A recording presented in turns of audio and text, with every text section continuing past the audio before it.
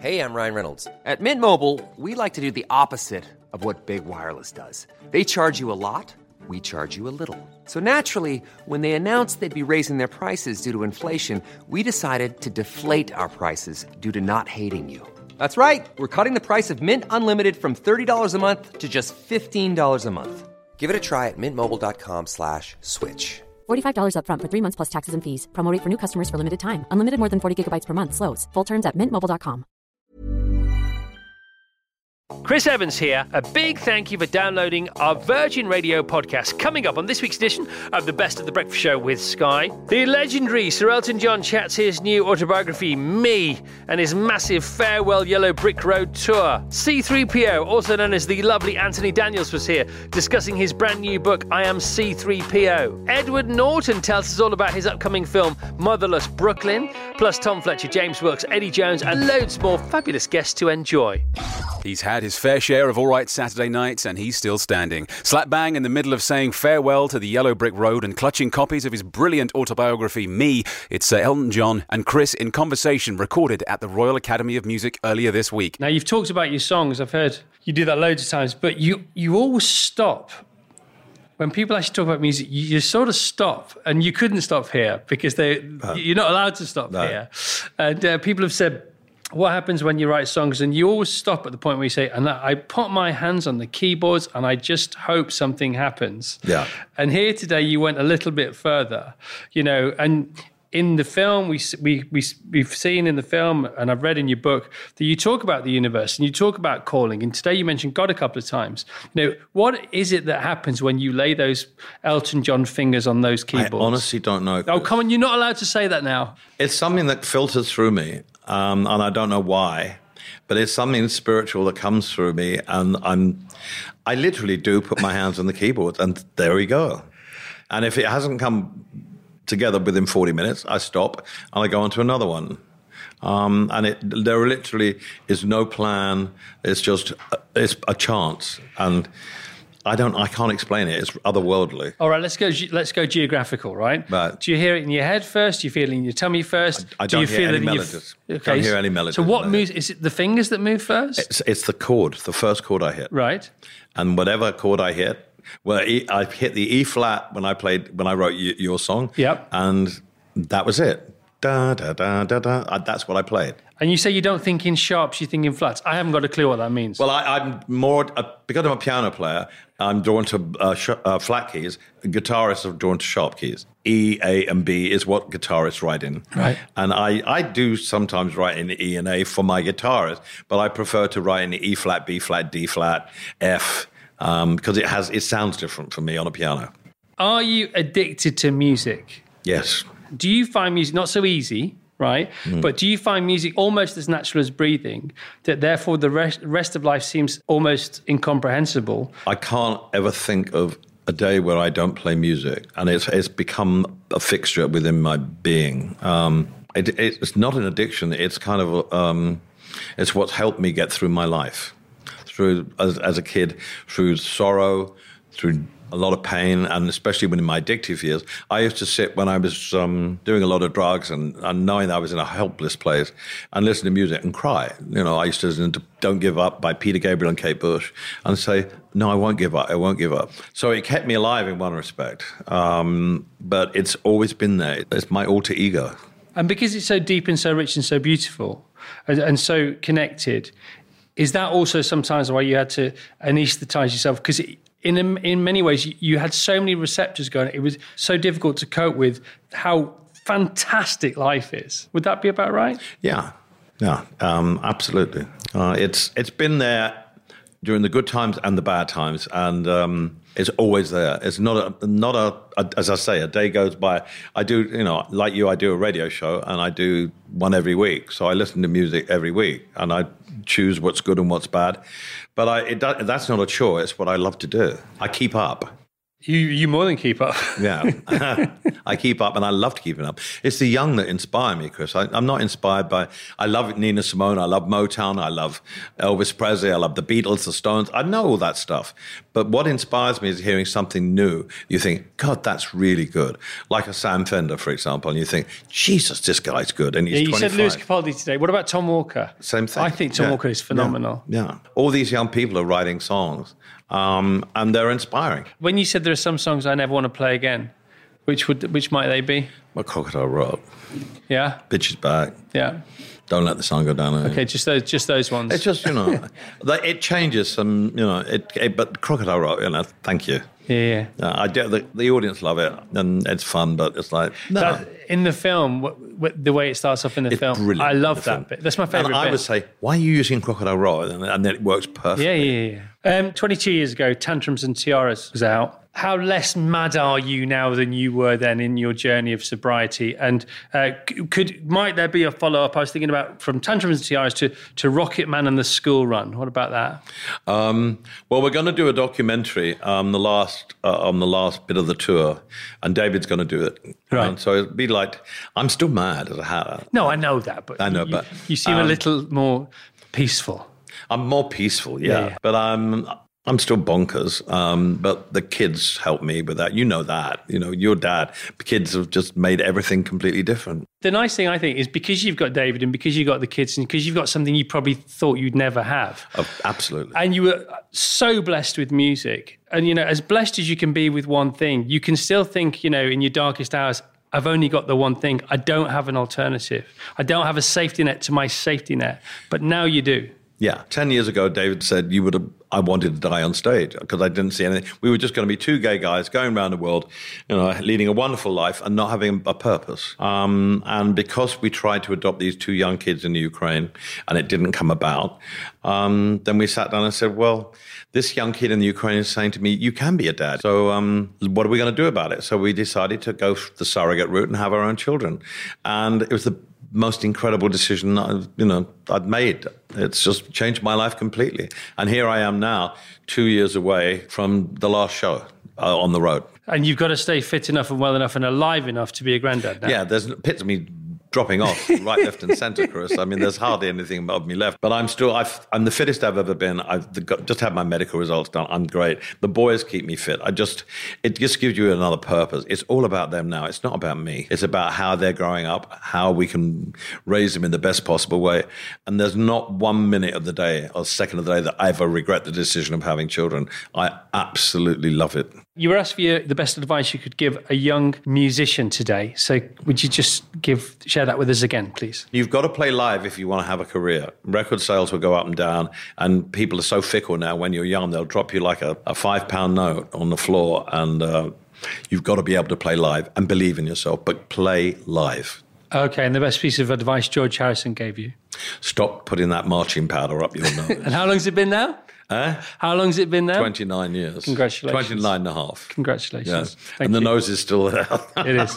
And so is most other things. Yes, most other things, but not a few of them, no. All right, pal. Yeah. Thanks so much. Thank you. That was great, Chris. That was really good. That's lovely. Thank you. The best of the Chris Evans Breakfast Show with Sky on Virgin Radio. For decades, he's brought to life one of the most iconic characters ever to grace the silver screen. Now he's telling his story, which began nearly half a century ago in the new book, I Am C-3PO, The Inside Story. Ladies and gentlemen, I can safely say this is the droid you're looking for. C-3PO. Oh, my word, it's Star Wars legend Anthony Daniels. Good morning, Anthony. What an intro. Thank you. Welcome. How are you? I'm really good. Very excited to be here Fantastic with you. book. You, an icon. Look at you sitting there. And I'm in front of you. Okay. Two icons.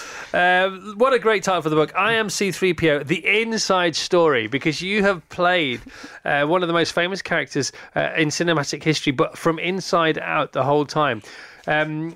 I'll talk about things that are in the book, if that's all right. I've read it. It's fascinating. It's really interesting. It's so interesting. It's such a page turner, especially being in the business. I love it.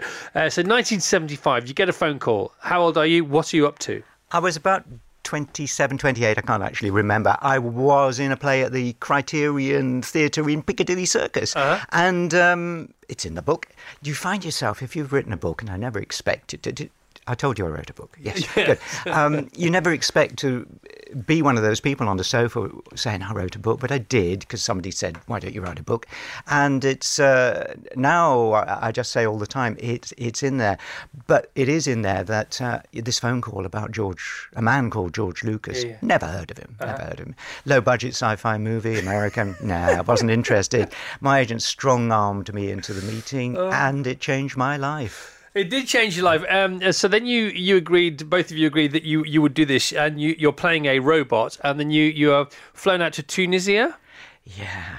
Okay, 4 6 months. And we'll get back to how that began in a moment or two, but even after you'd filmed it and you'd gone home, you thought, well, that's probably the last I'm going to hear of that. Never thought anyone would watch it, because Mark Hamill, Carrie, myself, who's the other bloke? Harrison Ford. Harrison, yeah, him here. We all thought it was a bit sort of, we did it properly, professional, but I seriously thought nobody's going to watch this. And of course, way later, look what happened. What do I know? Okay, so the suit, the costume suit, what would you call it? The robot? It's difficult. Costume suit, it's from sort of special creature effects, really, because was made out of fiberglass and so on. So you go and film it. You're encased in this blimmin' suit, which was painful, and it used to injure you on a regular basis, this suit, didn't it? Yes, not in a major way, just really painful little squeezes and pinches. But then you'd have a shower and the water would make your cuts smart and your bruises. Absolutely. You've been there. I can see it on your face. Yes. And the sand, of course, getting in places we don't want to discuss. And because his eyes had to flash and there were batteries in the back of the sort of head part of the costume, sometimes the technicians didn't have time to tuck all the wires away, and they did appear on screen, but you thought, well, that's not going to matter, because probably nobody's going to watch the film anyway. And even if they do, they can't possibly pause the film and zoom in. Back in the day, you could only see these films in the cinema, so you just watched it once, and then you had to go round for the second or third or fourth showing to see it again. And by the time that moment had passed with the wires in the wrong place, you never saw it. Come the age of video, you could pause. And so people have described C-3PO's voice as maybe a sort of slightly paranoid English butler. Very much so, and that's the way I kind of read the script. Cause a nervy English butler. A nervy, uptight, very uptight English butler. Very clever, and totally ignored. He gets told to shut up. He's bullied all the time. I mean, he is a classical, tragic, white-faced clown, because people just trash him all the time, shove him, and you slightly wonder, why he puts up with it. But his loyalty makes him stay with all these humans. And so You've been said goodbye to on the Star Wars sound stages 3 times because they thought you'd gone. They thought 3. This is amazing. So I am the Barbara Streisand. You really? This farewell tours. Or all the status quo or whatever. Yeah. But it's everybody says it's Anthony's last day on set. C-3PO ends today. There's no more C-3PO in the next movies. It's C-3PO's time on Star Wars is over, and so it's Anthony's last day on set and it's his last scene. And now he's just shot his last scene and he's coming down. But then this happened 3 times and you're still in it, by the way, today, aren't you? Yes. But there is the final one with J.J. Abrams on the Rise of Skywalker. And the previous farewells have been, okay, that's fine. It's all actually been quite fun in the end. But at the end of the Rise of Skywalker on the last day, that was difficult to kind of cope with a bit. I was very brave. Now, if you don't know what Anthony looks like, just YouTube him and bits and bobs that we've been talking about, the Oscars appearance alongside Bob Hope. But Anthony, your face has been seen in a Star Wars film. Oh, yes, it has. In, I think, episode 2, I said to George, can I have I want to show my face. Okay, sure. And so I ended up as this in a bar scene. So you said, please, may I play an extra? Yeah, absolutely. Do you know, life as an extra is pretty tough. You stand around all day. You get fed very nicely, but it's fairly boring. No, it is. But you know what is lovely? We have hundreds of extras, crowd artists, background artists, whatever you want to call them. And certainly just lately, J.J. Abrams, the director of episode 7 and now 9, has been on set every time with the new group saying, welcome, you're part of the family. And here's the thing, you're going to see and hear things that are kind of confidential, secret. We want it to be a big surprise for the audience, so please will you not give any spoilers. I don't believe anyone ever has. Everybody who's an extra on these films is so thrilled to be there. It makes for a great atmosphere. So when does the next one hit our screens? I think it's around 19th to 20th of December, and you will love it. Anthony, great to talk to you. Oh, so nice. Great to be here, book, Chris. great to talk to you. It's out now. I Am C-3PO, the inside story of Anthony Daniels C-3PO rock and roll. The best of the Chris Evans Breakfast Show with Sky on Virgin Radio. He stunned you in American History X, walloped you in the face in Fight Club, and smashed the place up in The Incredible Hulk. Now he's here with a real passion project. Motherless Brooklyn has been inside his head for nearly 20 years, and on Friday, December the 6th, we finally get to see it. Please welcome the majestic Edward Norton. Good morning, Eduardo. What a royal welcome. Did you like that? It went from violence to passion to magnificence. Yeah, to you now. So this film, I thought it was actually really real. It has a sense of reality about it. This story, but the characters who are in the film, they didn't really exist, but the notion and the narrative of the story did. So pitch it to us. Come on. Well, Motherless Brooklyn is. I hope it's in the tradition of films like L.A. Confidential and Chinatown. It's a deep detective mystery in New York in the 50s. And as you say, Chinatown is also not historical. If you think about it, William Mulholland becomes Hollis Mulwray, but it is the essential truth of they were all sort of there, weren't they? Of how LA stole its water. This film is about some very dark, secretive things that happened in New York in the 50s. But at its core, I'm not Nicholson or Bogart, and my detective is a bit more unusual. He's a bit more in the Rain Man, Forrest Gump category. He has Tourette syndrome and obsessive compulsive disorder, and he actually is an operative for another detective, for Bruce Willis. Bruce Willis is the classic gumshoe, and I work for him because he recognizes that my character has talents, special talents embedded within his chaotic brain and condition.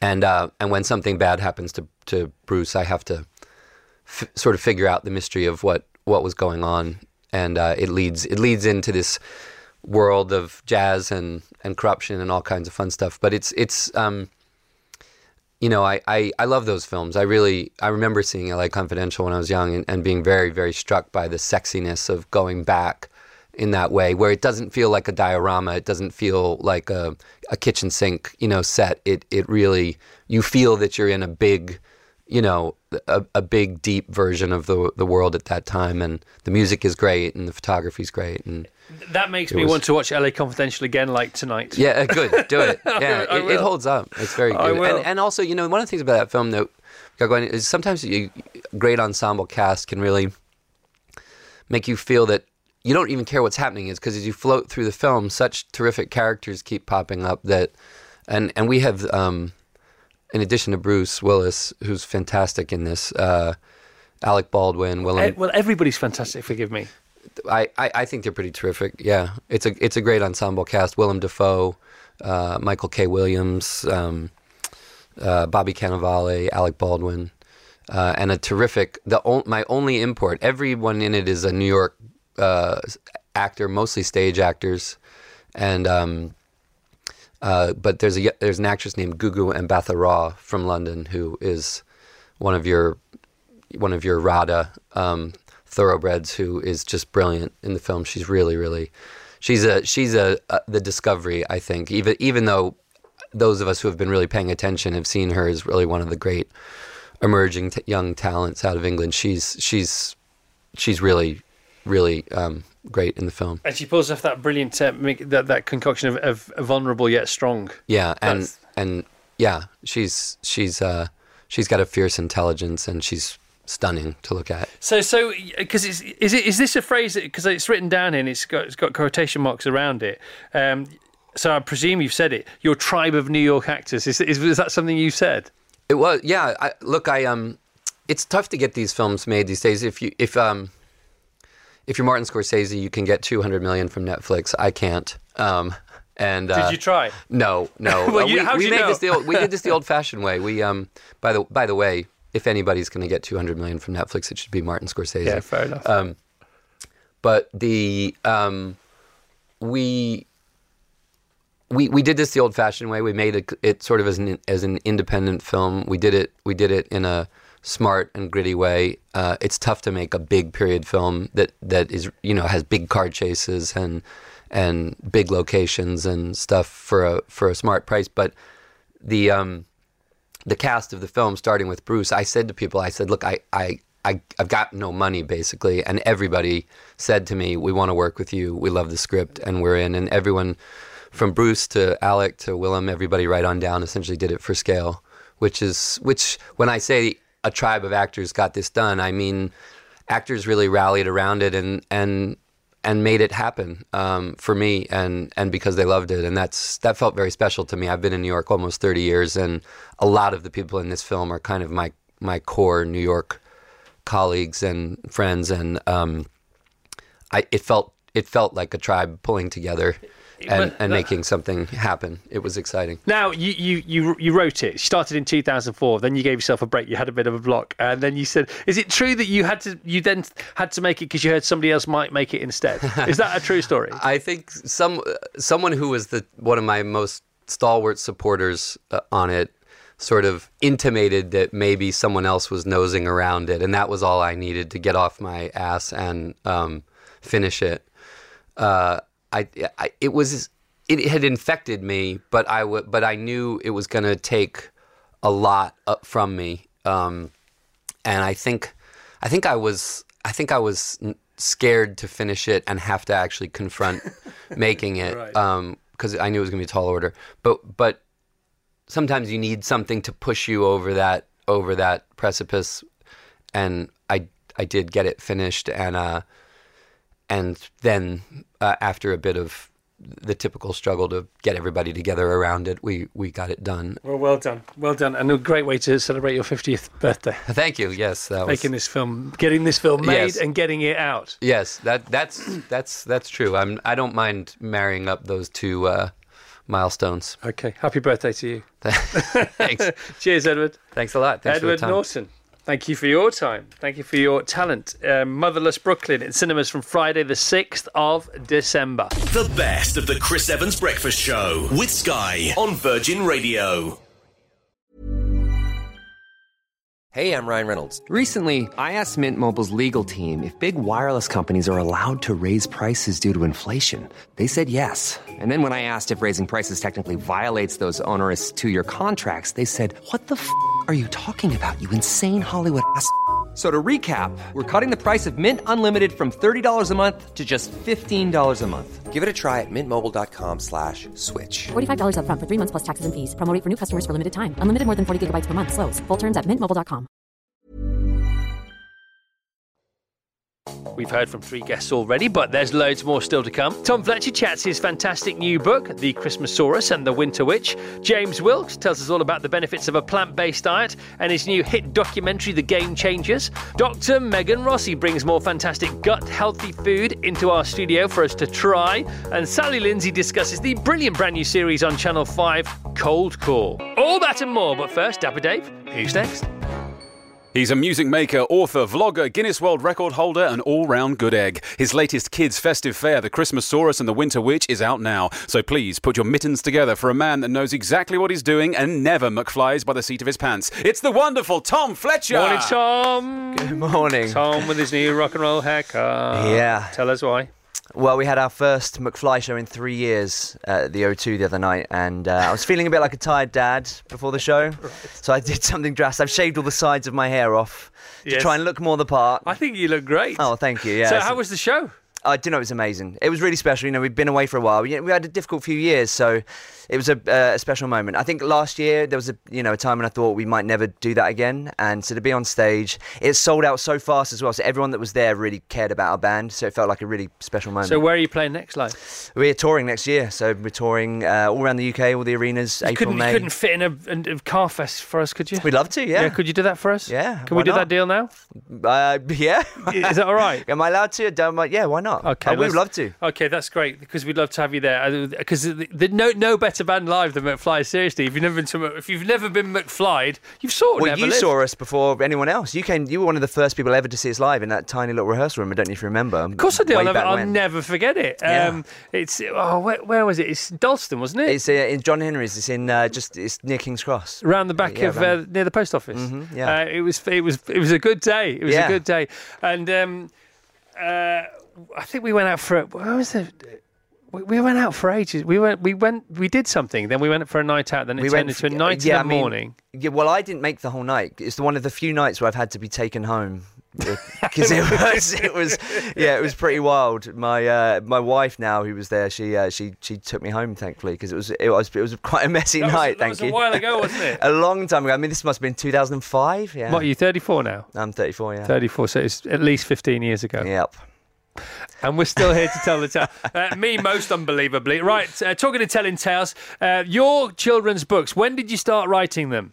I think I've been writing children's books for about 9 years, to be honest. I wrote picture books first and then started writing novels, middle grade novels. So my new one is the sequel to The Christmasaurus, which came out about 4 years ago. I've got a slightly unhealthy obsession with Christmas, and, I grew up loving dinosaurs, so I put those two things together and wrote The Christmasaurus. There's no such thing as an unhealthy obsession with Christmas, especially in this company. Now, I don't know when to unleash you on you. Let's do it now. Rachel Horn Rainbow, massive fan. Off you go, Rachel. So we have got 3 boys, and so obviously we'd read The Dinosaur That Pooped various things. You've got a whole series of The Dinosaur That Pooped Christmas, Pooped My Dad, Pooped a Princess. So we'd read The Dinosaur That Pooped a Planet, and then I happened to be in the bookshop and I saw your Christmasaurus. So that was out in 2016, so it was 3 years ago. Yes. So we bought it, and in the run-up to Christmas, we read like a chapter a night with the boys. Right. And then the following year, you released, they loved it. So then you released The Creakers, which wasn't as Christmassy, but let's just keep with it. We'll have a Tom Fletcher book in the run-up to Christmas. That worked beautifully. Last year, we were bereft. Yeah, there sorry. was no There release, wasn't one. So, Why not, by the way? I was just, because we had another kid, had my 3rd son, I was just too busy. But other people were having children too, and they need your books. I know, I'm sorry, I It's not apologise. about you and your children. But I walked into Waterstones on Monday. I didn't realise you were coming in today. And I walked in, I saw The Christmasaurus and The Winter Witch, and I bought it on Monday. Then I came in on Tuesday. They said you were coming in today. And I got very excited. So we started Did you it keep last the night. receipt? No, but I've made him sign it. Have you? Yeah, we started it last night. We read the first chapter last night. And the boys love it. So my kids are 10, 8 and 7. And they're just that perfect age. And I was saying to them, what is it you like about Tom's books? And they were like, it's just the adventures, Mummy. It's the adventures. So you've got that real mix of, it's slightly fantastical, but it's also related enough to reality that age group can really engage with it. Can you come and do all my interviews with me, please? Yes. Well, an interview would require a question. Oh, sorry. Okay. Where'd you get your ideas from, Tom? Where do I get my ideas? I think just from stuff that I liked when I was a kid. Like Christmas was always really magical, thanks to my parents. When I was a kid, I've got a sister who's 7 years younger than me, so the magic of Christmas was kept very much alive in my house. And I think it just goes back to the stuff that I enjoyed as a kid. You did that big gig on Wednesday night, and you brought your kids along. Didn't you? Is that the first time they've seen you properly on stage? Yeah, that was their first McFly gig. Oh, that's interesting. Yeah, well, and cause they've known about McFly, but we haven't been really doing anything for the last 5 years or so. Yeah. So did they think you made it up? Pretty much, I think so. Yeah, I'm just a liar. He tells stories. You've not read his books. But you said it was, obviously it was, it's very special because they were there watching me on stage. What did they think? Well, so I took my 2 eldest who are 5 and 3. So the 3-year-old fell asleep about an hour into the gig. Fair enough. And it's it's a long night. That's allowed. But my eldest, who's he's a lot like me, so he sat and he's very much into music and quite obsessive. So he watches everything and then he remembers the tiniest details and asks me questions about it afterwards, which is lovely to. It's interesting talking to Elijah, Bono's son, about the fact he couldn't stand music till he was 13. He probably could, but I was subconsciously rebelling against it, I would imagine. But your son's gone the other way. Yeah, I mean, he's literally like a little mini clone of me. It's quite scary. So he's into all. I can just see myself in him. It's so strange. But maybe he'll rebel later on in life. And what about you? Where did you get it from? From my dad. My dad was in bands, playing in British Legions and pubs, when I was a kid. And I used to go. Actually at the McFly show when my kid was asleep on me and I was carrying him out of the venue. I had this weird flashback to being like 3 or 4, and my parents carrying me out of my dad's gigs, and it just reminded me of doing the same with my dad. That's special, isn't and my it? dad used to get me up on stage to sing with his his band, and you know. All right, and now you're going to play Liverpool. This is April, M&S Bank Arena, Newcastle Utility. Oh, I can never say this. Utilita Arena, 20th of April. Can you change the name of that? Your arena, please, Newcastle. 1st of May, 2nd of May, 4th of May, 5th, 6th, 8th, 9th, 10th, Manchester, First Direct Arena, Leeds, Cardiff, Bournemouth, Brighton, London, Birmingham, Nottingham, and the Christmasaurus and the Winter Witch out now on hardback, ebook and audio. So that's McFly and Tom in a nutshell. The best of the Chris Evans Breakfast Show with Sky on Virgin Radio. A serious sporting injury made him see the benefit of eating beans over beings, and the rest, as they say, is history. His game-changing diet documentary, handily called The Game Changers, is available now on Netflix via your Sky Q. And here to tell us all about it is a man whose abs alone will turn you vegan. It's the plant-based ace, James Wilkes. Good morning, James. Morning. Oh, Thanks for having me my on, Chris. giddy aunt, my godparents. What kind of a fuss have you caused with your documentary? I know, it's making some big waves, right? And heard that you talked about it on the show, so I'm happy to be here. Yeah, we didn't stop talking about it for about a week. I said to everybody, if you have the ability to watch this and you don't, then you might as well throw your ability to watch it away, because there's no point in having a telly. And that was a couple of weeks ago. But everybody I know has watched it now, but more and more people are watching it. Do you have any idea how many views your documentary's had? Netflix doesn't release the number of views, but we know that the interest in plant-based eating has more than tripled worldwide since the film came out. So and when did the film come out? So it came out in middle of September in theatres. We just did one night, 1,500 theatres around the world, and then hit iTunes October 1st, and then Netflix October 16th. Okay, so Netflix via Sky Q, very modern medium, lends itself to the Twitter sphere and to everything else that goes on. So you will have had worldwide reaction. Absolutely. How far flung has your the phenomenon of your documentary reached? I mean, all over. We've just everywhere. You know, Japan, Australia, just messages from just all over the world. Did you take yourself by surprise? I knew it was going to be big. I didn't think it was going to have that big an impact so quickly, I think. So, yeah, it's definitely surprised a little bit. Right, for people who don't know who you are, let's not go through your early childhood, but how come you had to sort of look for alternative ways to get fit? What happened in your life, in your career?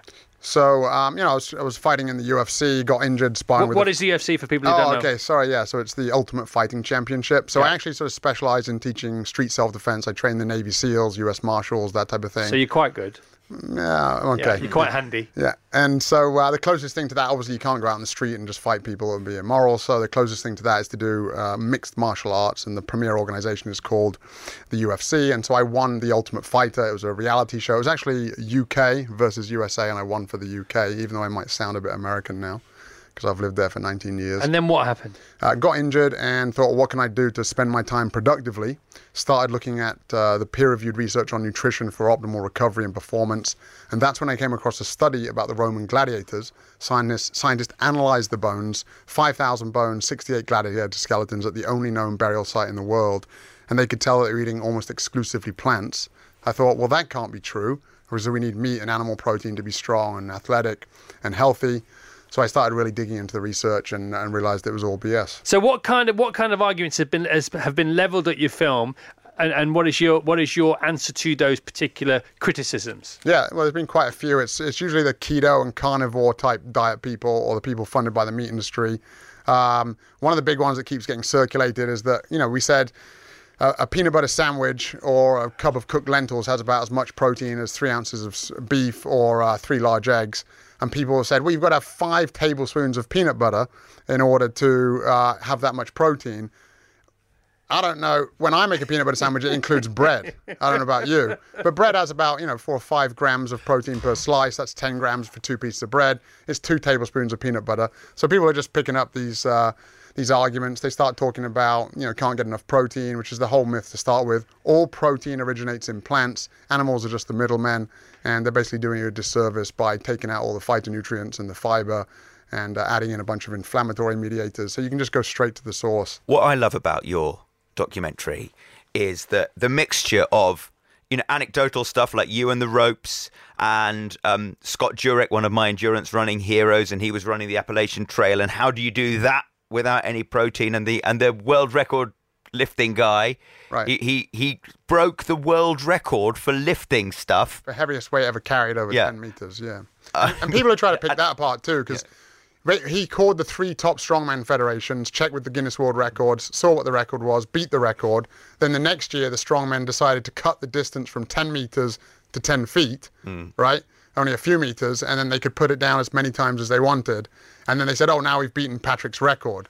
But of course, I mean, it's like saying I can sprint and it takes me 20 seconds, and you say, oh, well, I can do it in 10 seconds, but you're running half as fast. And what for you now? Because the film has caught light. I don't think it's peaked yet, to be honest. I think it's still spreading like wildfire. Netflix says it's still snowballing. What are you going to do now? What do you do with this energy? Because you've got to make hay while the sun shines, haven't you? Yeah, I mean, it's inspired people to look at their diets and switch towards more plant-based eating, which is great. But in the past, 5 out of 6 people that have gone meat-free end up going back. Number one reason cited is social pressure, but the second biggest reason is usually not having the resources and the knowledge. So we've put out recipes and shopping tips and things like that on the website. What about you? What do you want to do personally? I want to keep putting resources out there for people, encouraging people. We're consulting. Like the U.S. military has probably been taking the biggest interest in the film. It's the first documentary that's ever been accredited by the Defense Health Agency for the United States and endorsed by the Special Operations Medical Association. So we'll be consulting for, military. I've lived in America too long. Military. Military. Military. I like the military. Do you like the military? Love them. Yeah, I like the sound of the military. Yeah. So we're consulting for the military over there. The RAF actually here just reached out yesterday because they just want, they call it warfighter effectiveness and saving healthcare costs. So we'll be consulting. So I'm just going to be involved in sort of plant-based world. Good for you, mate. Yeah. Good for you.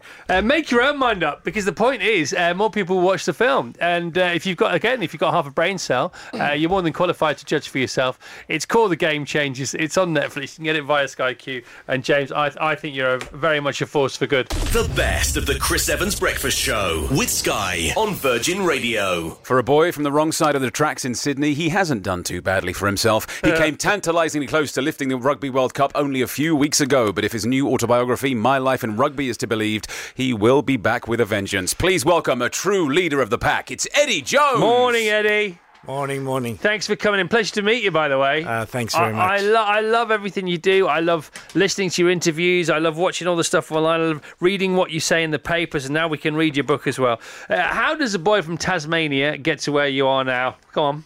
Oh, a lot of luck, a lot of good players, and a bit of determination. But how talented were you as a rugby player yourself? Because everybody said, I've read a lot about it, that you were a game changer. There was nothing of you, but my goodness me, could you change a game? Look, I wasn't a great player, but I played with a lot of really good players, and that really helped, and I learned how to use what I had. All right. Vassos, let's talk about the World Cup. Well, let's talk about the World Cup, Eddie. I've read many quotes that you regret your team selection in the final. Really? Well, I take responsibility for the loss. If I was to change anything, it's probably the thing I would have changed. And when I'm talking about selection, I'm talking about just the order of who started and who finished. Maybe we could have got a better result by changing the order of some of the players. But looking back at the semi-final against the All Blacks, England's greatest performance of all time, how much pleasure... Can you still get pleasure from that, having lost the final? Well, it's good, but not as good as winning the World Cup. But we had to be at our best to beat New Zealand, and therefore to be at your best the next week's always going to be difficult. You took a team who were, right in the doldrums, a team who had failed to get out of the group stage in their own home World Cup to the brink of the trophy, to the final in Japan 4 years later. How much of your job, how much of what you do, Eddie, is tactical on the pitch, and how much is mental, trying to get your players thinking right? So, for instance, if you were Jose Mourinho this morning, if you'd just taken over a Tottenham team, do you think you could have an impact? Yeah, I think so. And that's why they change coaches. I think it's just trying to create an idea in the player's head of where they can go, because everyone wants to be part of something special. Everyone, you guys are here because you're part of a special breakfast show and you love it. You can see you got a smile on your face. You believe in what's happening, and that's all we're trying to do, is create a vision of where they want to go, get them excited about it, keep building that belief, keep building the trust between the teammates, and then you can get something special, because we're all looking for that extra 2 or 3% that's always hidden. No one ever gives their absolute best, because there's always a bit more. It's a nightmare as well, isn't it? Because you've got it inside you, and you know today's today, you've got to deliver. You think, oh, where is it? Can you sense when it's around, that extra 3%? Yeah. You have that feeling, you walk into a place and you see everyone's got a smile on their face, everyone's communicating well, and you've got it, and you know when you haven't got it, and then you're trying to work out ways of getting it. It's so funny, because when we were watching the final, we were watching it in Portugal at a big sports bar, massive. It's where Ireland went to train before the World Cup. It's got rugby, in its veins, and within the first few minutes of the final, we missed a kick, there was an injury, and I saw England players looking at each other, hands on their hips, and shaking their head. No, I mean not aggressively at each other. And I'd never seen that. Oh no, that's the bump in the road. And once that bump in the road's there, the other team see it, and the whole momentum changes, doesn't it? And it's not like that. Yeah, and it's one of the things in sport now. I think we've seen, particularly over the last 10 years, momentum shifts. The players find it hard to change it on the field, and I think again it's because of the way young players are educated now, not to have those robust conversations they need to have, because when you're not at your best, you've really got to have some tough conversations to find out where you can get your best. When did you know that the final had gone, that South Africa were going to win? Not until the 79th minute, really? But there was signs on the board. We just weren't sharp early, as Chris was saying. We just weren't right. Whereas the previous week, everything had gone to hand, everything was right. And you've only got to be a little bit off. You only got to be 1 or 2% off. And they played their best game of the tournament. They were brilliant, weren't they? They played by far their best game. Your book starts in Japan. It ends in Japan. Where do you want your rugby journey ultimately to end, Eddie Jones? Well, I'd love to be holding that World Cup trophy. That's the main thing. But over the next 2 years, I want to make England the most powerful side in the world. Okay, and what do you need to do that's not already in place? It's only small increments. It's about getting better every day. For our team, we just need to become a little bit more adaptable. When things aren't going our way, be able to find a way quicker of finding another way to win, because it's always finding a way to win. And a couple more super talents out there that maybe you're not aware of yet? Or would everybody already be on your radar that you'd need in 2 years' time? No, I've been on the road the last couple of days watching a number of games. We've found a couple of good young players out there. Where have you been? There's always plenty of good talent there. Can you imagine if you're playing a rugby match and Eddie Jones turns and you go, oh my goodness. Have you seen him in the crowd? I don't think he's here for the KFC. Let's have a round of applause for Eddie Jones. Thank you very much, Eddie. Well done, my friend. The best of the Chris Evans Breakfast Show with Sky on Virgin Radio. A simple telephone call could change your life forever, especially if it's from a team of scam artists hidden away in a shipping container somewhere in Manchester. Her gripping new psychological thriller Cold Call continues tonight at 9 p.m. on Channel 5. And here to tell us all about it is a lady we'd never leave hanging on the telephone. It's the lovely Sally Lindsay. Good morning, Sal. Good morning, Chris. Thanks for having me again. Well, A, congratulations, B, congratulations, C, congratulations, and D, watch out for those awards winging their way to you and your team. If you haven't seen this, and you probably haven't, the more people won't have than have, Cold Call started last night on Channel 5 at 9 o'clock, and it is as good as TV drama gets. If it was on ITV or BBC One on a Sunday night, it would be on the front page of every single Sunday supplement. It may well be anyway, but it's over 4 nights. It's a great way to broadcast these kind of things now. Cold Call. It's relevant, it's reticent, it's emotive, it's expansive, it's horrible. It's damaged from beginning to end. There's nobody in it that's got a decent story to tell. Who wrote it? When did you film it? How come you've nailed it? Well, it was last year I came to a meeting with Channel 5 and Chalkboard, the company, and they said, we've got this idea. And it was about a woman, a very normal woman who gets a cold call. And the writers... Karen and Mark, they came along. They're a married couple. They're amazing, and they had this sort of Bible of like this 30-page Bible of what they wanted to sort of show in this thing. So I was like, oh, okay, this is amazing and very scary actually when I read this sort of Bible. And then they said, but we want it to make this very real person, want to be every woman. That it literally can happen to everyone. And these two guys, literally, they could do a PhD on cold calling. They know everything about every scam everywhere, from where the money goes to, who the criminals are, how they do it. And you know, it was petrifying. So it was really weird. So I sat there and I went, do you want me to do this? Is it? And they went, oh, yes, yeah. It was like one of those really weird things, but there's no script. So we sort of developed it. I mean, obviously they wrote it, but it was just an idea they wanted me to be part of from the start. And I think something like that is a very organic thing, which doesn't happen often, because usually the agents get involved and you get sent a script and do you like it and don't you like it, and everybody gets their oar in. But we literally, it was really a small experience and I think that's why we've been all so on board with it. So the cold calling question is, and we've all heard about them, and they are so horrible, horrible, and they lead to misery, tragedy, ultimately death for some people. Yes. You lose your life savings, you lose everything you've got. The families are ruined. For what? For what reason? To make a crook who already can't sleep at night, not be able to sleep at night even more. Basically. So a cold call comes in. You hear this voice that's very trustworthy because they've done their research on you. They know what you like. They know how to read people down the phone. They completely meet you in the middle.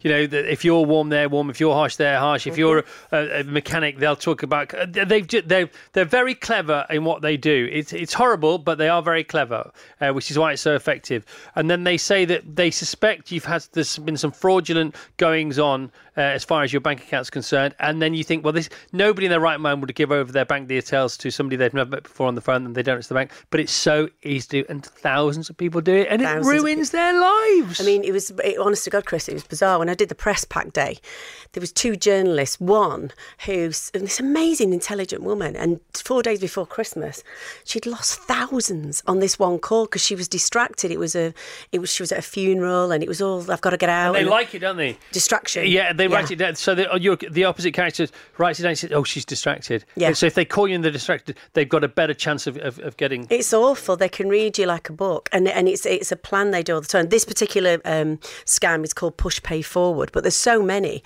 I mean, like the week before I went for the meeting, and everybody thinks I've made this up for a press pack, but it wasn't. I got a call from the supposed gas board saying that we were going to have CCJs against our name. We'd not paid it for two years, blah, blah, blah. And I know I had.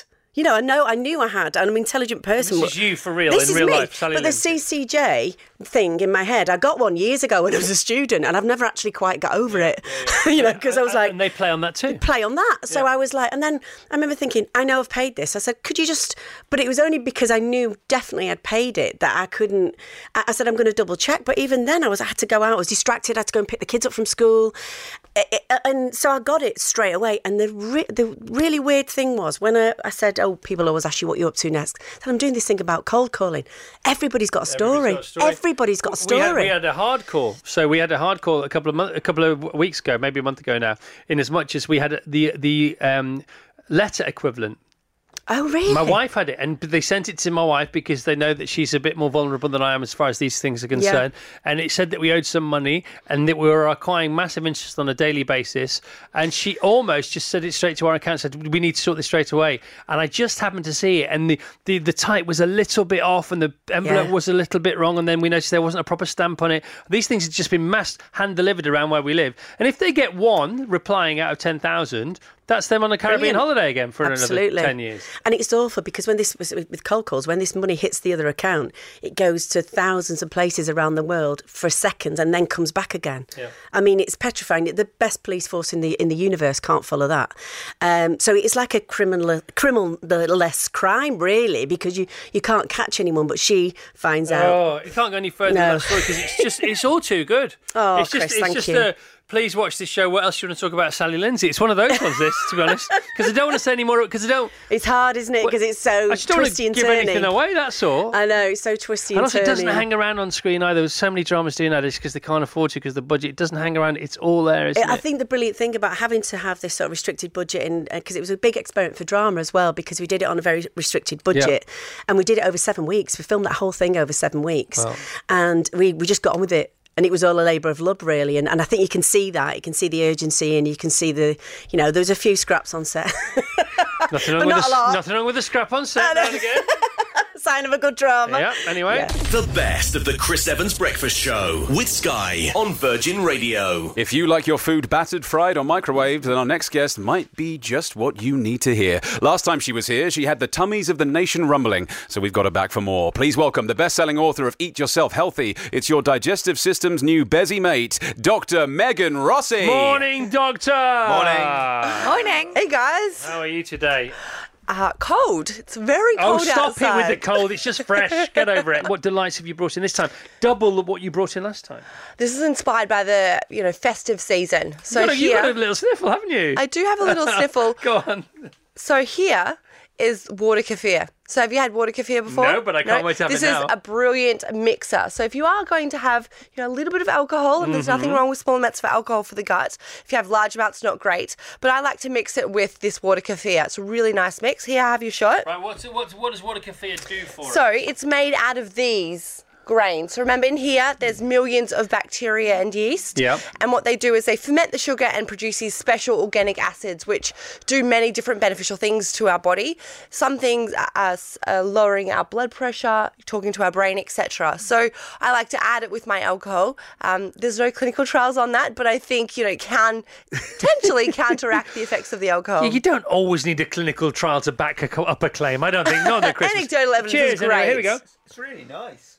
It's really nice. It's like a lemonade, but just not too sweet. sweet. It's quite gingerbeery. It's quite barley water. And also, if you make it yourself, you can add, just half a shot. So when I go out, instead of having 8 drinks, I'm actually only having 4 because each shot is only half. We'll take a picture of all this and put it on our Instagram. But this is the one. This is the real pleasure beauty set. Yeah. Along with the chocolate again. Remind us about the chocolate. Yeah, prebiotic chocolate barks. We've added in, with my favourite white chocolate, some prebiotics which come from the dried mango and pistachios and some other plant chemicals called polyphenols from the extra virgin olive oil and the dark chocolate. Right, so this is all good for us, right? A, it's good for us. B, okay, she's a genius. C, they all look beautiful, don't they? And they taste beautiful as well. What's this now? one here, that's a choc fudge. Now, I want you to guess what the 2 gut-loving ingredients in this one is. Here we go, okay. Close your eyes. Oh. So it's got no added sugar. Oh. Beetroot? Oh, nope. Fail. Sorry. Avocado? Something nutty. No. No, you didn't really think beetroot and avocado. You just wanted to be right. Correct. That doesn't taste of avocado or beetroot at all. Well, it's squishy, like avocado. Yeah, but you just wanted to be right, and that's why you're blushing. It's got a tang of beetroot. Taste I am it. admitting it. Taste it. Something quite distant there. Yeah, it's sweetened with things like bananas and dates, but... Is it nutty at all? No. Go on. Prunes. Nice. And black beans. Fantastic. And then some oats in there as well. So this is a really great one. It's easy to make. Take to a Christmas party. So you're going to feed not only your taste buds, but your gut bacteria as well.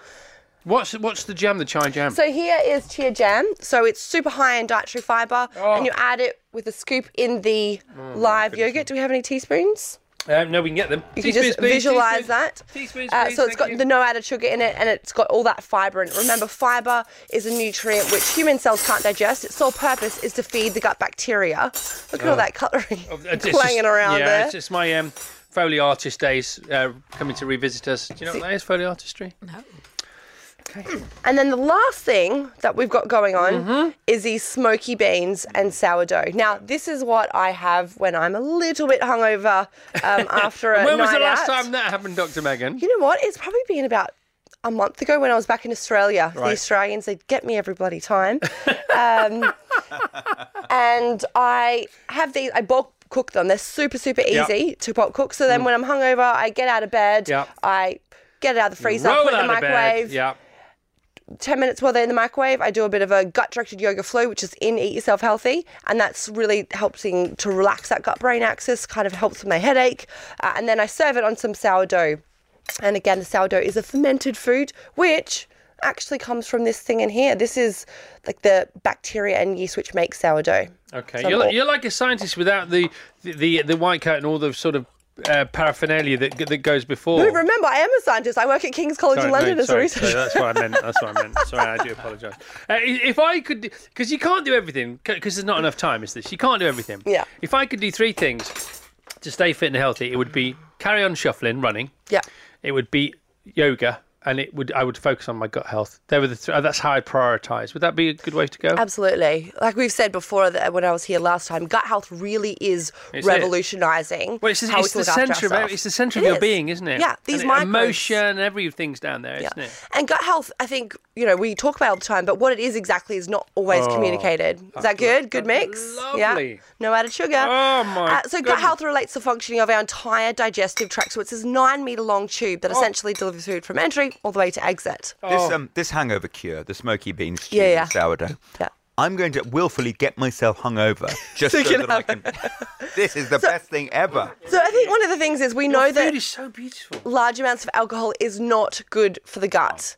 So if we can avoid having large amounts, obviously do it. But, Christmas time, sometimes we slightly overdo it. And what I like to think about is just kind of saying sorry for the damage that I've done to my gut the next morning and the day before. So these smoky beans have got 15 grams of fibre, which is half your daily fibre requirements. And remember, fibre keeps the bacteria happy.